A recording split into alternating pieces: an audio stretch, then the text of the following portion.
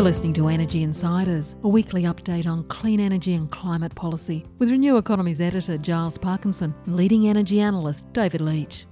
Energy Insiders is brought to you by Pylon, helping solar installers and retailers design high-resolution solar proposals in minutes. And Evergen, powering the transition to a resilient, renewable, decentralised energy system of the future. Hello and welcome to this latest episode of Energy Insiders. My name is Giles Parkinson. I'm the editor of Renew Economy, and joining me as usual is ITK Principal David Leach. David, I trust you are well. Giles, I'm well. I trust you're well, and it's been a busy week for everyone, and we've got a great interview this week, don't we? We do indeed. Ian Learmonth is the CEO of the Clean Energy Finance Corporation, which people will remember was created by the Gillard Greens coalition government, I guess you could call it, way back in 2012, has been one of the great success stories of the nearly the last decade. And it's come under focus, I guess you could call it, in the last couple of months, particularly from the federal government's moves to try and change its mandate and possibly push it into things which it hadn't been investing in before. But look, I'm talking too much already. Let's have a listen to our interview earlier this week with Ian Learmonth from the Clean Energy Finance Corporation. Ian Learmonth is Chief Executive of the Clean Energy Finance Corporation. Thanks for joining us once again on the Energy Insiders podcast. Nice to be here, Giles.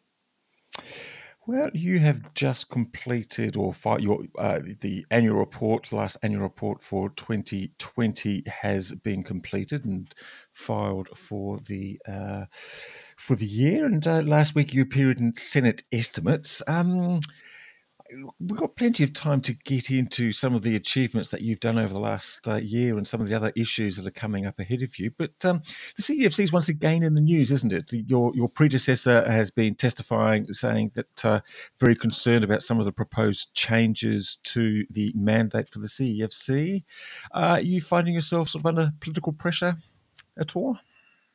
No, we don't feel that's necessarily the case, Giles. I mean, look, it's a great vote of confidence from the government to give us, their plan is to provide us with another $1 billion to invest in grid reliability, and that's a fairly broad mandate: transmission, distribution, storage, generally anything that's going to help improve the state of the grid. So that's I guess that's what's attracting quite a lot of media attention. And that bill then, as you flag, had a series of open submissions from the public, and there was a Senate committee hearing, and people are focused on it to see what's it all about. Does it make sense to give the CFC additional money? What will it be used for? Will it be effective? So I guess it's understandable there's some scrutiny, but no, we still maintain a very independent position.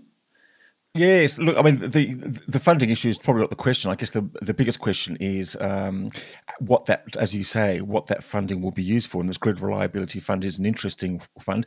Correct me if I'm wrong, but my understanding is that this is the mechanism, because it's pretty hard to unravel, for the UNGI program of the federal government to be rolled out through the CEFC by you signing contracts with the short list of projects, which is sort of half and half gas and half pumped hydro.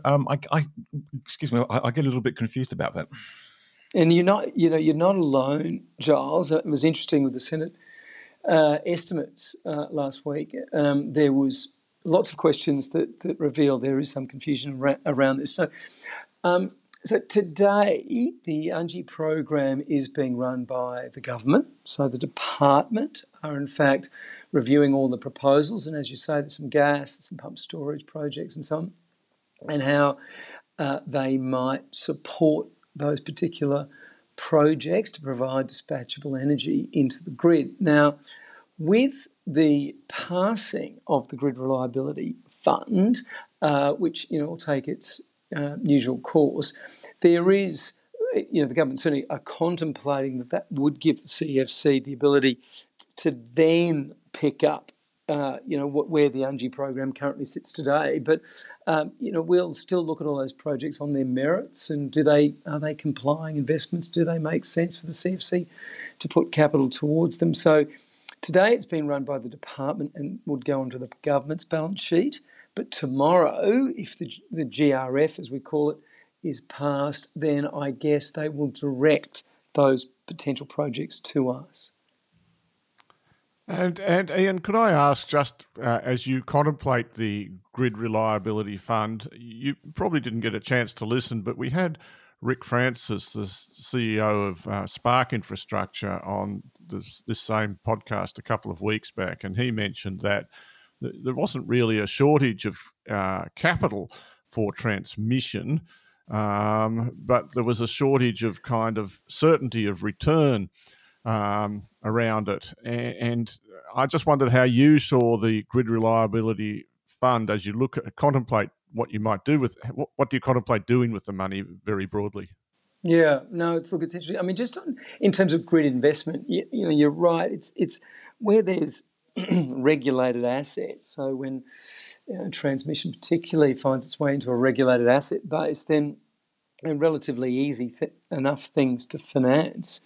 Because you've got that predictable cash flow, and lenders can come in and away you go. I guess the challenge is where that's not as straightforward, and we're seeing a bit of that around some of the financing ideas we've been contemplating for renewable energy zones, where there's a build out of transmission to an identified site, and then essentially the cost of some of that infrastructure is passed on to new generators, and there's a bit of a chicken and egg issue about who's going to pay for the transmission first. While you wait for the generators don't want to pay before they see the grid. So I think outside the regulated assets, that's where things get harder. That's where things get tricky, I think, to finance.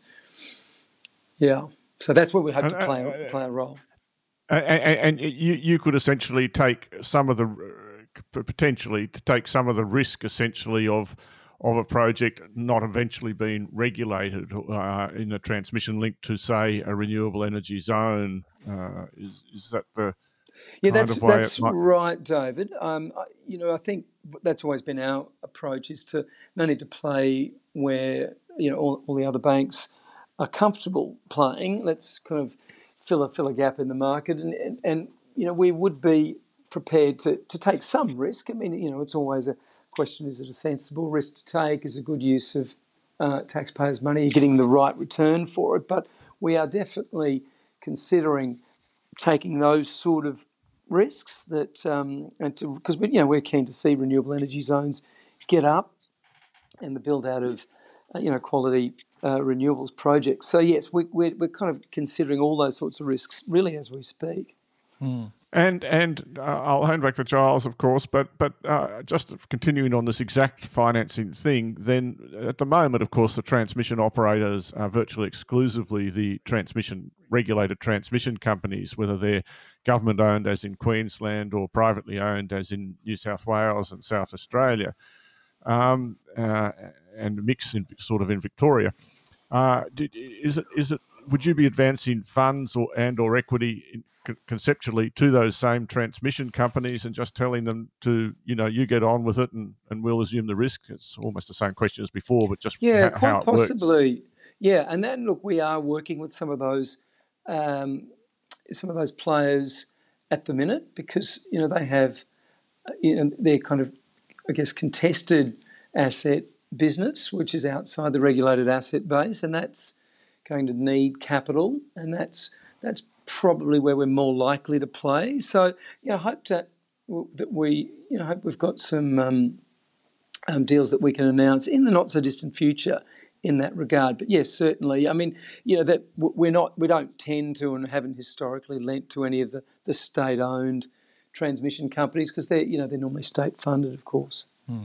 Hey, just one more question on the Grid Reliability Fund, just so I can just clarify it. So what you're saying then is that the government and effectively Angus Taylor's office will be continuing with the UNGI until further notice. Then presumably, if the change in legislation gets through Parliament, then you will start inheriting that mandate, both the ones that may or may not have already been awarded, and they haven't really done much so far in 2 years, and those that are kind of left open. Is that right? That's the plan, Giles. So, and I think, if they've been written on the government's balance sheet, they'd stay on the government's balance sheet. We might help administer them, Yes. and then the new ones, we would consider them as standalone new projects. And how do you feel? And how do you feel about assessing sort of gas-fired power stations? I mean, I know gas as a transition fuel is the mantra from the government. It hasn't been within your bailiwick under the Clean Energy Finance Corporation up until now. You are presumably seeing a whole bunch of new other technologies coming through, like battery storage and things like that. Even gas-fired power stations, even fast-starting ones, appear to be old technology. Does that sort of require a change in mindset on your behalf? Yeah, it's an interesting one. As you say, we're looking at increasingly new technologies, and technology roadmap, and I'm sure we'll touch on it, is informing of where we're heading. And look, we've obviously played a role in renewable gas in the past, biogas, landfill gas, and so on. In terms of gas-fired power stations, is there a role for the CEFC in that regard? I mean, I think that's probably debatable. Is there, if there was a large renewables project that wanted to firm up some of its energy with a couple of peakers, that might be more in our space, where that might lead to a greater build out of renewables, or make projects viable where they wouldn't previously be. But I mean, again, it's interesting because we have a guideline for low emissions technologies, which is currently published on our website, and that says that we wouldn't invest in technologies where they're exclusively for generation unless they're less than 50% of the emissions of the NEM. So that's our current board guideline. Now that's up for debate and amendment and discussion and so on. So we'll just have to see what crops up down the track. And, of course, there's got to be a gap in the market as well. I think big, large players that own most of gas-fired power stations, EA, Origin, they're not obvious customers of ours in that sense. No. And if you've got this... Ian, Yeah, just one quickly. If you've got this emissions target then of half the NEM, then that basically rules out any standalone gas generators unless that's changed, and unless you can sort of put it as part of a firming package. So the emissions are then sort of calculated and diluted by whatever renewables it's supposed to be firming. Yeah, I mean that's under the low emission technology definition. There's also, it could comply under renewables if it was, say, an enabling technology with a large renewables project. And you've seen people like Infigen buy some gas firming to firm up their generation to help with their C&I base. So, but existing ones, not new ones. Yes, they're buying existing. No, that's right. And I think that's the sort of thing that we might kind of hone in on. Much more so, it's as opposed to the other things that you suggest. David? Ian, I just wanted to turn. There's a $300 million hydrogen fund we could talk about as potentially as well. But I wanted to ask you something I hadn't in the past, and outside of renewable generation, and that's electric vehicles. This is one thing that frustrates me. It's seen that we talk about energy security, and yet we're 100% oil importer pretty much, and we don't seem to be. The CEFC doesn't seem to be doing much in the area of finance for electric vehicle car fleets or that sort of thing. Is that something you? Yeah, look, it's a fair question, David. We're very keen, of course, on increasing the uptake of EVs in the country, and it's not easy. Australia's really been very slow with it for a number of reasons. There's not been a lot of necessarily a plethora of affordable models, EV models in this country. I mean, Tesla's kind of dominated, and they're not cheap vehicles. There's a sort of a range anxiety concern in the country, and so everyone thinks there's somewhere that they can recharge, even if most trips in a place like Australia are probably less than 5Ks, and then there's the sort of the general cost of running these things, or the cost of the vehicles, availability of models, and the cost of the vehicles. So we have been financing EVs through some of the wholesale financing programs that we offer. In fact, we probably finance more Teslas than anyone. We've been trying to get fleet buyers interested in switching to EVs, and we've had EV demonstration days in Sydney, Melbourne recently, as recently as a few weeks ago in Perth, where we've invited all those sorts of people, because 60% of cars bought in Australia are bought by fleet operators, and sort of seeing if we can kind of get them thinking harder and more about the idea of switching their fleets to EVs. But look, it'd be fantastic if the state and federal government also took up their own undertaking to introduce government EV fleets, because the more you have in the system, of course, means the more people see driving around, they get more comfortable, the more EV charging is going on. We made an investment last year, interestingly enough, in JetCharge, the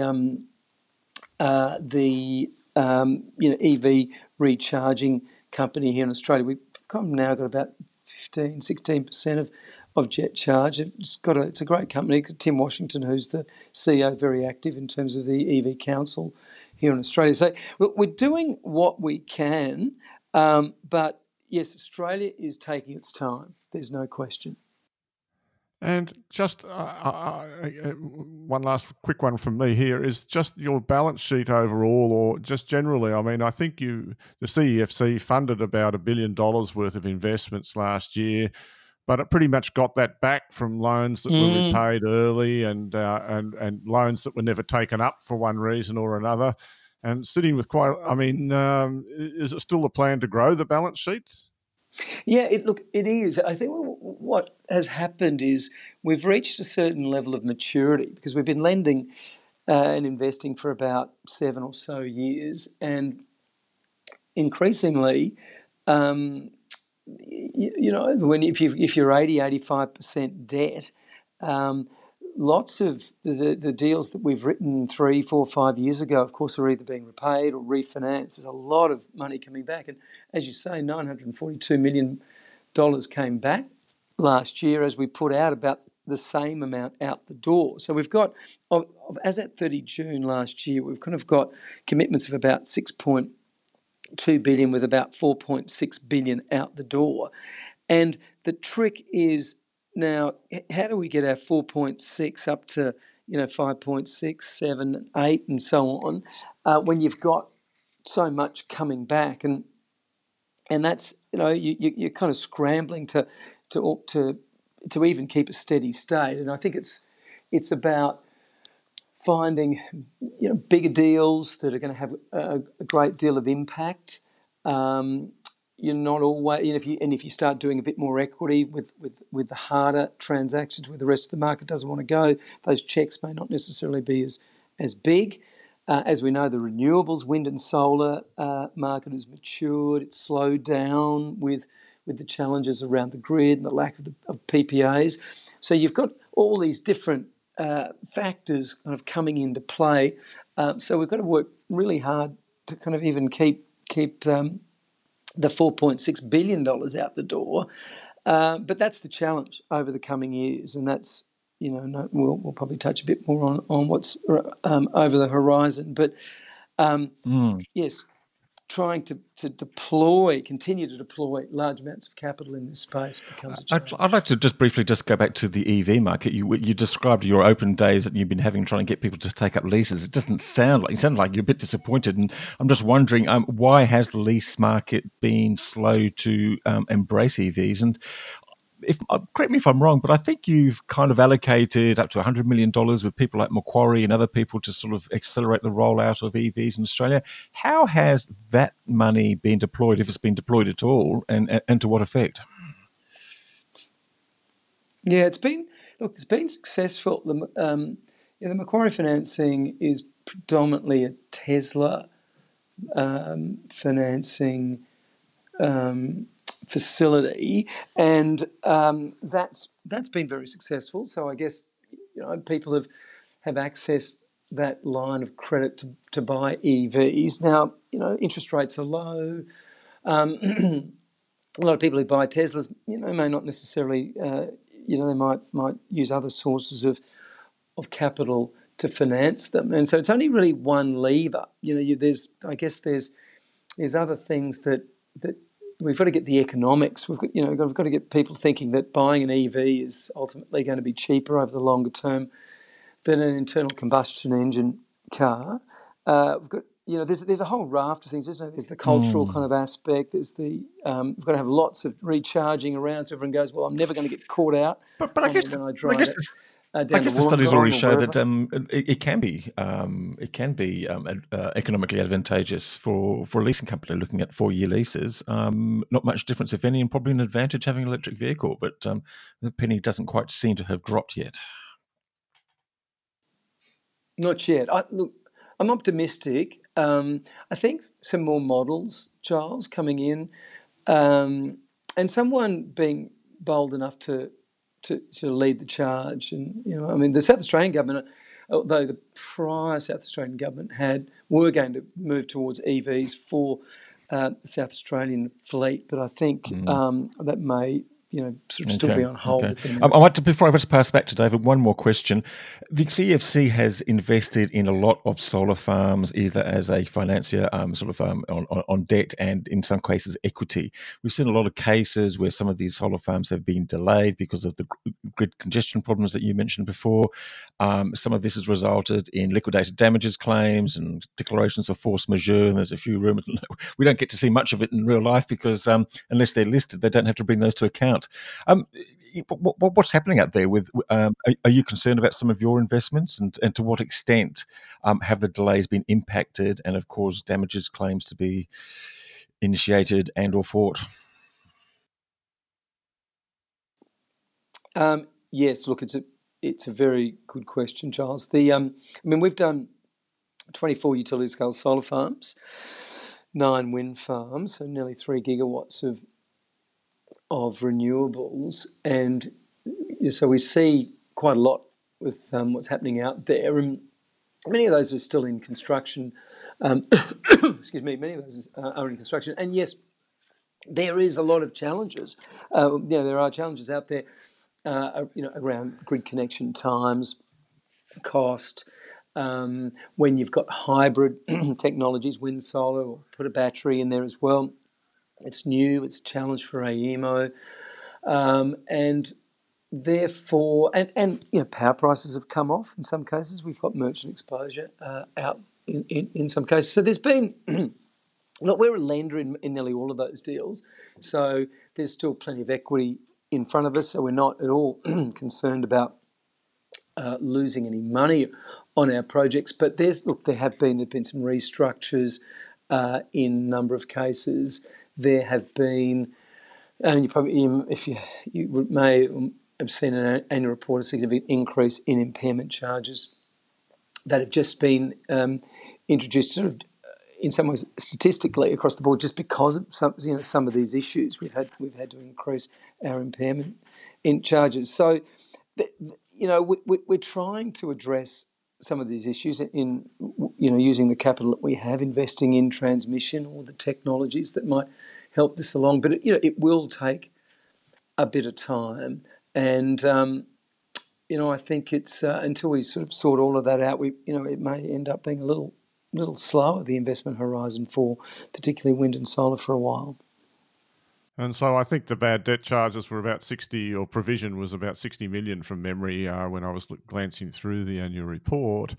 Ian, you said we might touch or come back to the area of priorities for the CEFC going forward, and just looking forward. And I don't know whether it's the CEFC sort of pushing its agenda out there, and I use that word pushing in a nice way, or whether people approaching you, but I guess how much lending can you do, and equity and investing, and what are the areas of focus for you over the next 12 or even 2 years? Yeah, well, certainly the grid is, we're trying to deploy capital already there, and we welcome the passing of the Grid Reliability Fund in the near term, and so the grid transmission will be a focus. Hydrogen, the government have identified $300 million on our balance sheet that we should be investing in the fledgling hydrogen sector. And so we're working at the moment alongside ARENA, who, they've shortlisted proponents under their program. They've got a grants program, and that's public. There's a list of people on that short list. So we're seeing what we can do in terms of concessional debt or equity, possibly, to help those. I mean, hydrogen's, it's interesting. I mean, there's a lot of talk of the big electrolyser driven by renewable energy, and Australia's got an abundance, of course, of sunshine, particularly in the north of Australia. So I think the longer term trend around hydrogen is really exciting and positive. It's just it'll take a little while to kind of get the economics right, but that's certainly over the coming years we hope to be able to make significant investments in hydrogen and green hydrogen and everything to kind of do with that. Renewable energy zones, recycling. We'd like to do some more in recycling investments. There's a recycling fund that, the government have directed us to invest $100 million in the recycling sector. So we're working hard on that. And look, the tech roadmap is another, I guess, directional influence for us. Of course, the government have come out. They've talked. Well, is it, Ian? Yeah. I mean, it's nice of you to say that, but my experience of the government targeting some of these technologies, the market is already moving. I mean, we had Kerry Schott basically saying the other day to Giles that we're going at the fast track pace. And I think that I don't know the technology roadmap, but it doesn't sound to me, Ian, like there's actually all that much prospect of growing the balance sheet unless you get some other than transmission. I mean, hydrogen is still very risky business. At the CEFC lender, it's okay for ARENA. What about, there's things like Copper String, I suppose, and these projects in the Northern Territory for export and in West Australia for export, but none of them are quite ready for CEFC money yet, are they? Maybe Copper String? David, the other area that is obviously right for investment, of course, is large-scale batteries and pump storage. And you would have seen last year we increased Hornsdale's capacity by 50% with the first limited recourse loan, certainly in Australia, on a grid scale battery. And there are some other battery projects in our pipeline, which we look forward to sharing with you very soon. And so I think there will be a raft of big battery deals. I mean, only so many of them before, I guess, the economics start to erode the previous battery. But there's certainly room for batteries to deploy significant amounts of capital into some battery deals for a while. Now, pump storage is another one of those big CapEx kind of items, and that is on the tech roadmap. The large scale 8-hour plus storage, and we've got a couple of those projects that we've been actively working with over the last couple of years. These things, they're big, they're lumpy. The EPC price is critical. Are they or are they not in the right part of the grid? How's the transmission cost going to impact on it all? So we would also love to deploy some large licks of capital into pump storage over the coming years. Yeah. And I do recall that last time we spoke, you were hopeful of funding a project in South Australia, as was Darren Miller at ARENA, but of course it hasn't happened so far. And I think myself, that's because both for gas and pumped hydro, the battery economics have improved so fast, and batteries do so many other things in the grid besides just shifting energy around, that they're rapidly coming to be the technology of choice in anything of shorter duration. I guess the question I wanted to, and one little bit from me, is in terms of other things like microgrids and stuff like that. It seems to me that lots of microgrids put together can be a new way of controlling the system. Is there anything on the horizon there, or any? Yeah, look, we were very pleased to be part of a, not technically a microgrid, a virtual power plant in South Australia quite recently, the end of our last financial year, where the South Australian government, using their public housing roofs, it has a plan. I think they've already done about 1,000. They're aspiring to get to about 3,000 houses with both 3.5 kilowatt hour, 5 kilowatt PV and 3.5 kilowatt hour battery storage systems. And we're putting in the senior debt. There's the government putting in, South Australian government putting in some money, ARENA's putting in some money, and the plan would be to get to something like 20 plus megs of solar that is controllable on the rooftops of South Australian public housing, which is a pretty exciting idea. We've had a few false dawns with VPPs, but this one is underway. So that's that. We're excited about that. We'd like to see more of those things. They're not necessarily straightforward. There's all the challenges, technology challenges of getting all the inverters to talk to each other, or various residents to sign over, the control of the power. So it's there's a fair bit of work that goes into these sorts of things. So it was good that the South Australians, of course, could get to control their own public housing. So that was a bit of an achievement, and we'd hope to see some more of those. And just quickly, I stealing one from Giles again, but also on the bulk wind and solar, most of the projects that you're going to want to look at are going to require a PPA of something or something like that, or support from a state government.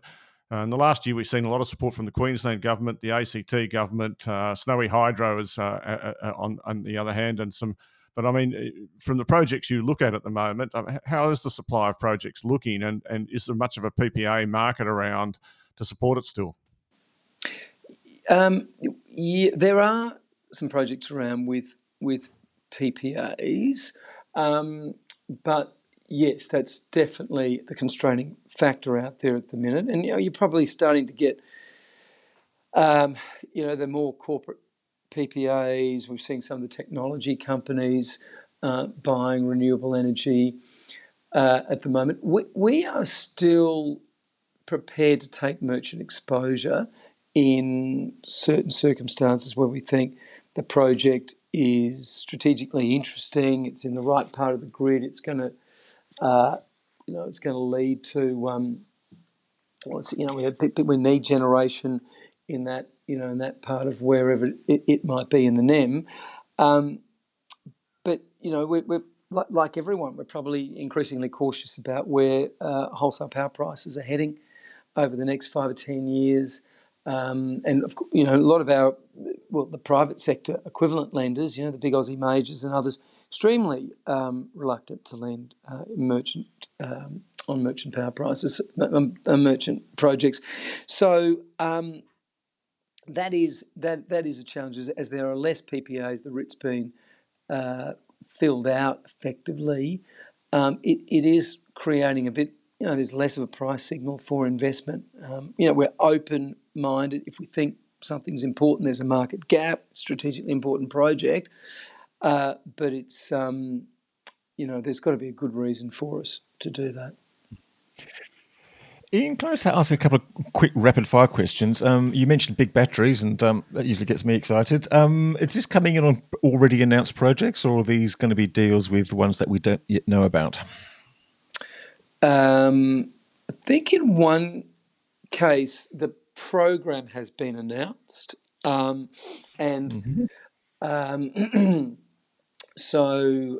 but we're still kind of working away with a couple of the proponents there, and there are other earlier stage ones. So I think there's probably a couple of interesting large scale battery projects that we'll be talking about in the near term.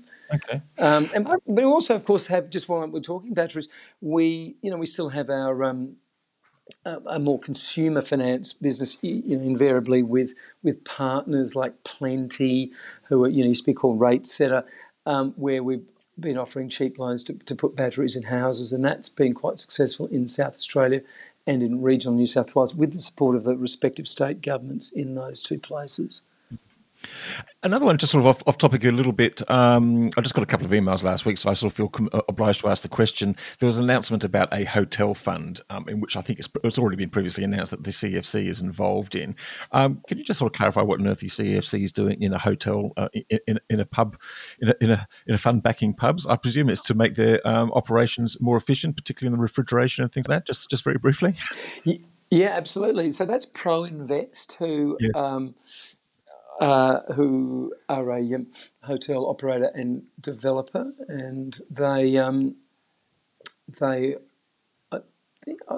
operate under the Holiday Inn banner in many cases. Okay. And they are building out hotels in Australia over the coming years at a higher level of energy efficiency and sustainability than we've ever seen before.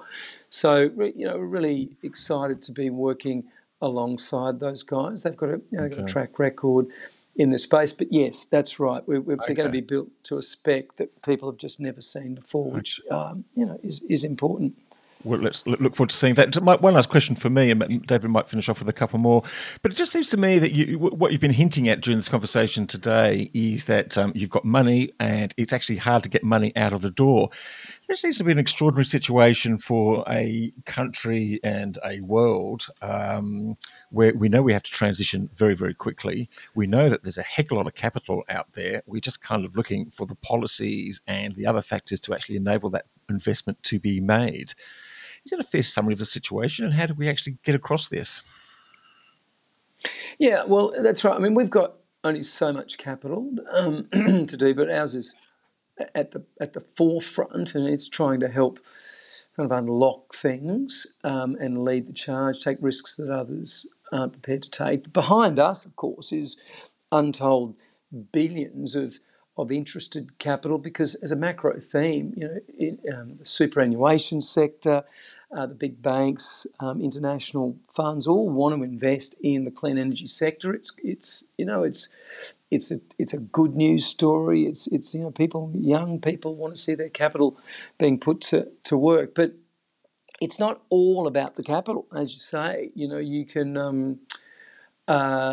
It's really a combination of there's capital, there's regulation. You've got to have the right price signals for people, for entrepreneurs to want to kind of do what they're required to do. So yeah, I think it's sort of working hand in glove with state and federal governments and helping them create the right environment. We in ARENA coming along with that sort of the front line of the capital, and then drawing in the private sector alongside us, because they've got the deepest pockets. And today, last year, I think for every dollar we put out the door, there was about $2.30 of private sector capital. So we always keep a bit of an eye on that.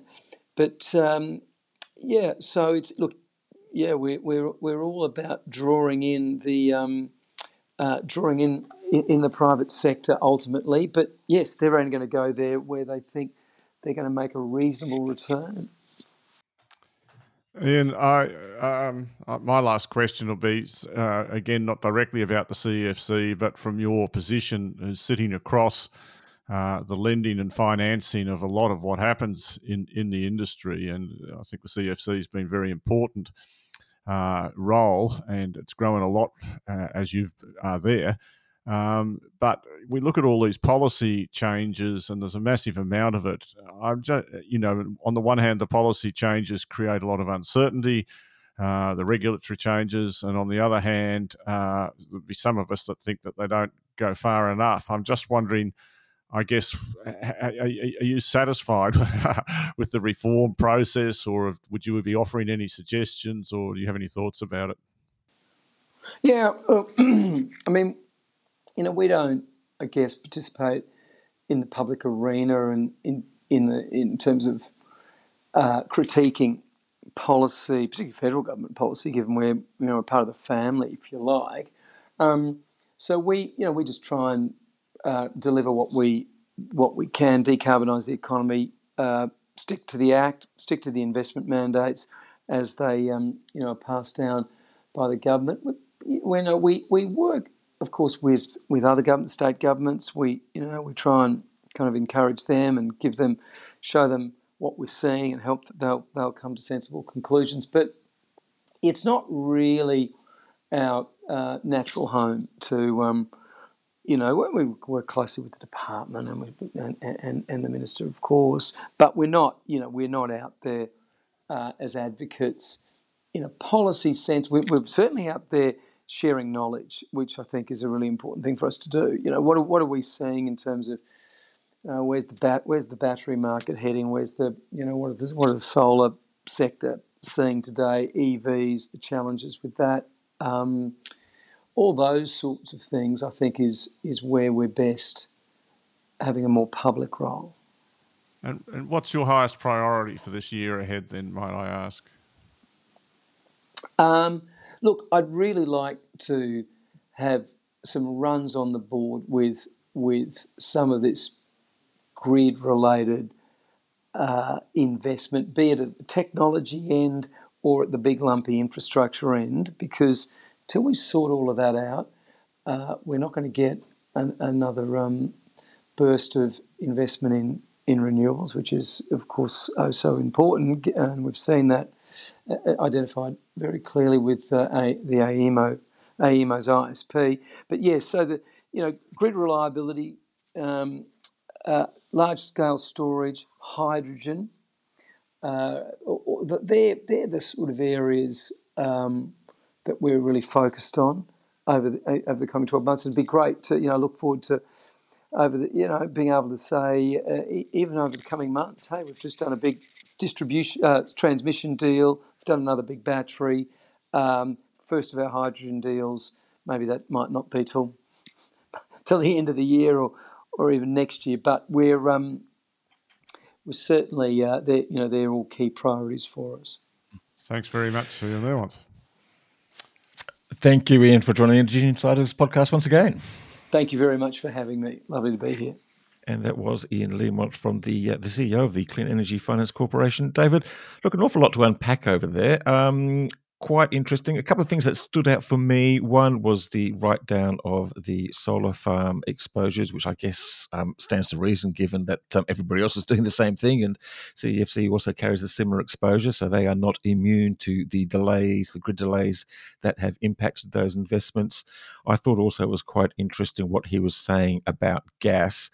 The idea of a standalone gas generator just for the hell of it doesn't seem to appeal to him. Maybe they might, if the mandate is actually agreed to in Parliament, maybe they might consider some sort of peaking gas generators that could accelerate or fast track or expand the renewables portfolio. But that's about it as far as he could see. Yes, Giles. Look, and everyone will have heard it for themselves, but the things that stood out for me, and you mentioned the solar write-downs, and there's been some other issues, is that execution is a real key to doing things well. One of the reasons about that NEO in a company we talk about a little bit here is, I think, a success story is because they execute well. They don't just announce projects. They get the projects built roughly on time, and then they work afterwards. Whether you look at policy, whether you look at individual developers, what we see is a lot of poor execution. And so that's over time, that's got to get better. If you look at companies in the United States like NextEra, the reason they do so well is their execution is great. Same with Ørsted in Denmark, and share investors love that kind of thing. The other thing that stood out to me from that interview was that he hopes to make some more announcements along the battery and transmission thing. I got the impression in the not too distant future, and that's part of his job, which is to grow his balance sheet, which at $5 or $6 billion just isn't big enough. We want it to be 12 or 15, $20 billion, because that shows you that clean energy finance is growing then. Well, look, I got the impression from the interview that there's a lot of capital wanting to get out, and there's even capital from the CFC that wants to get out. And I guess it's probably sort of a shortage of opportunities at the moment, which is holding everything back. But look, it's interesting you mentioned battery storage. Ian did suggest that there was going to be a new battery development announced that we hadn't actually previously heard of. I do expect he might come in the back and help some of the other battery things that have been announced, but some new ones. There's some other battery news around the place this past week as well. One from the Northern Territory. They've actually initiated the tender progress for what's going to be called the Darwin Big Battery.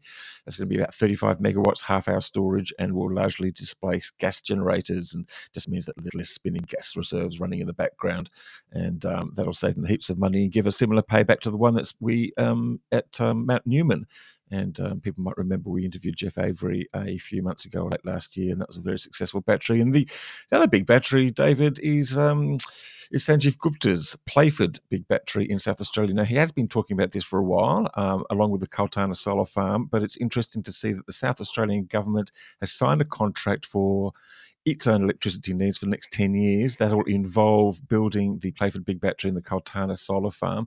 This replaces the failed idea of having a solar tower with storage. Solar Reserve didn't quite get the finance. In fact, they've gone out the door backwards and are now bankrupt. But we didn't get any indications on the price of this new contract, although we are assured it will save money from the current one. That's right. And I guess the point I'd make is that it just continues a run of project announcements. You might recall that earlier in the year there was a whole lot of doom and gloom about everything was slowing down. By ITK's analysis, we're up to about 3,500 megawatts of projects that have got the go-ahead this year so far. Then that's going to add to a growing surplus. Well, when I say surplus, growing share of variable renewable energy, assuming it can get built and actually running. And continue to put pressure on thermal generation, and therefore on making electricity prices quite volatile for the next few years. So, I expect the share of variable renewable energy, wind and solar, to go from its current 20% level up to over 30% by 2025. And that's all going to be coming at the expense of thermal generation. So it's something else to keep an eye on. Also, Giles, just moving along very quickly because it's a long podcast. We had the election in Queensland that Labor has won. And whilst we don't know the new energy minister, what I do think that means is that the Copper String project, that's the project to connect Mount Isa to the grid, is now even more likely to go ahead than previously. It's kind of all a bit marginal economics up in North Queensland, an area of high unemployment. But this is a project that will, on the proponents' numbers, make the electricity cost cheaper in the long run, and that would enable more ores of various kinds, whether it's copper or zinc, to actually be mined, because you can afford to mine a lower grade when your costs are lower. And so that's what's a good idea about that. Yeah, no, look, you mentioned, just actually going back to what you were saying about the 3,500 megawatts under your calculation that's been signed. The interesting thing I think about that is that that's come over and above, you could say, from the renewable energy target, and largely becomes from contracts driven by corporates and by various governments. Now, the Queensland Labor government has been re-elected. It's still got its 50% target. They're only at they're going to be at best 20% by the end of this year. There's a lot to go to jump from 20% to 50%. Do you have any rough terms of capacity, how much more they need to install over the next 10 years to get to 50%? No, Giles, I don't. And I think the problem for everyone at the moment is getting the transmission built to make it as smooth for everyone. What I can say is that I'm confident that in terms of generation production down in Victoria, they'll get to 40 or 50% by about 2025, and that's going to put terrific pressure on some of the brown coal generators, which you will know and our listeners will know are not very flexible. So they won't be able to ramp up and down in the way that coal generators in New South Wales and Queensland can. So if they really want to run all the time, and if they can't export that surplus power that they're going to have up to New South Wales, and I don't think they'll be exporting it much to South Australia, then that's going to put real pressure on your lawn. And, we've also got the Portland aluminium smelter down there. So that's one thing. And I'm also pretty certain that the policy signal that Matt Keane has and the New South Wales Liberal government has put out there by developing these renewable energy zones, as much as the actual investment or the transmission or anything. It's the policy signal of support that's encouraging this massive amount of support. And people can see that coal generators are going to close and prices are going to be volatile, and therefore they're going to build more supply in anticipation of that. And building that more supply actually makes the closure of these coal generators even more likely. So that's the scenario I'm looking at. But the transmission is going to be terribly important. So, in Queensland, if you build a whole lot more projects now, there's nothing to do with it except export it down to New South Wales, or it comes at the expense of something else. That's what's going to happen. Interesting stuff, David. Look, we're going to wrap it up there because it was a good and long interview with Ian Leamont from the CEFC, and I think we've probably taken up enough of people's times. I'd just like to point out, as we thank our sponsors, Evergen and Pylon, that we're also now producing transcripts of this podcast, and particularly the interviews that we do. So we've actually put a transcript of last week's episode, the whole lot, up there, and this week we have put a transcript of the interview with Ian Leamont up on the website too, so you can find it there as well, and that could be a very useful reference for people wanting to go back to it. Anyway, David, thank you very much, and look forward to next week. Indeed, Giles, and I hope I'm looking forward to next week. I'm not completely convinced I am at the moment, but over and out. We all are. Okay, bye for now.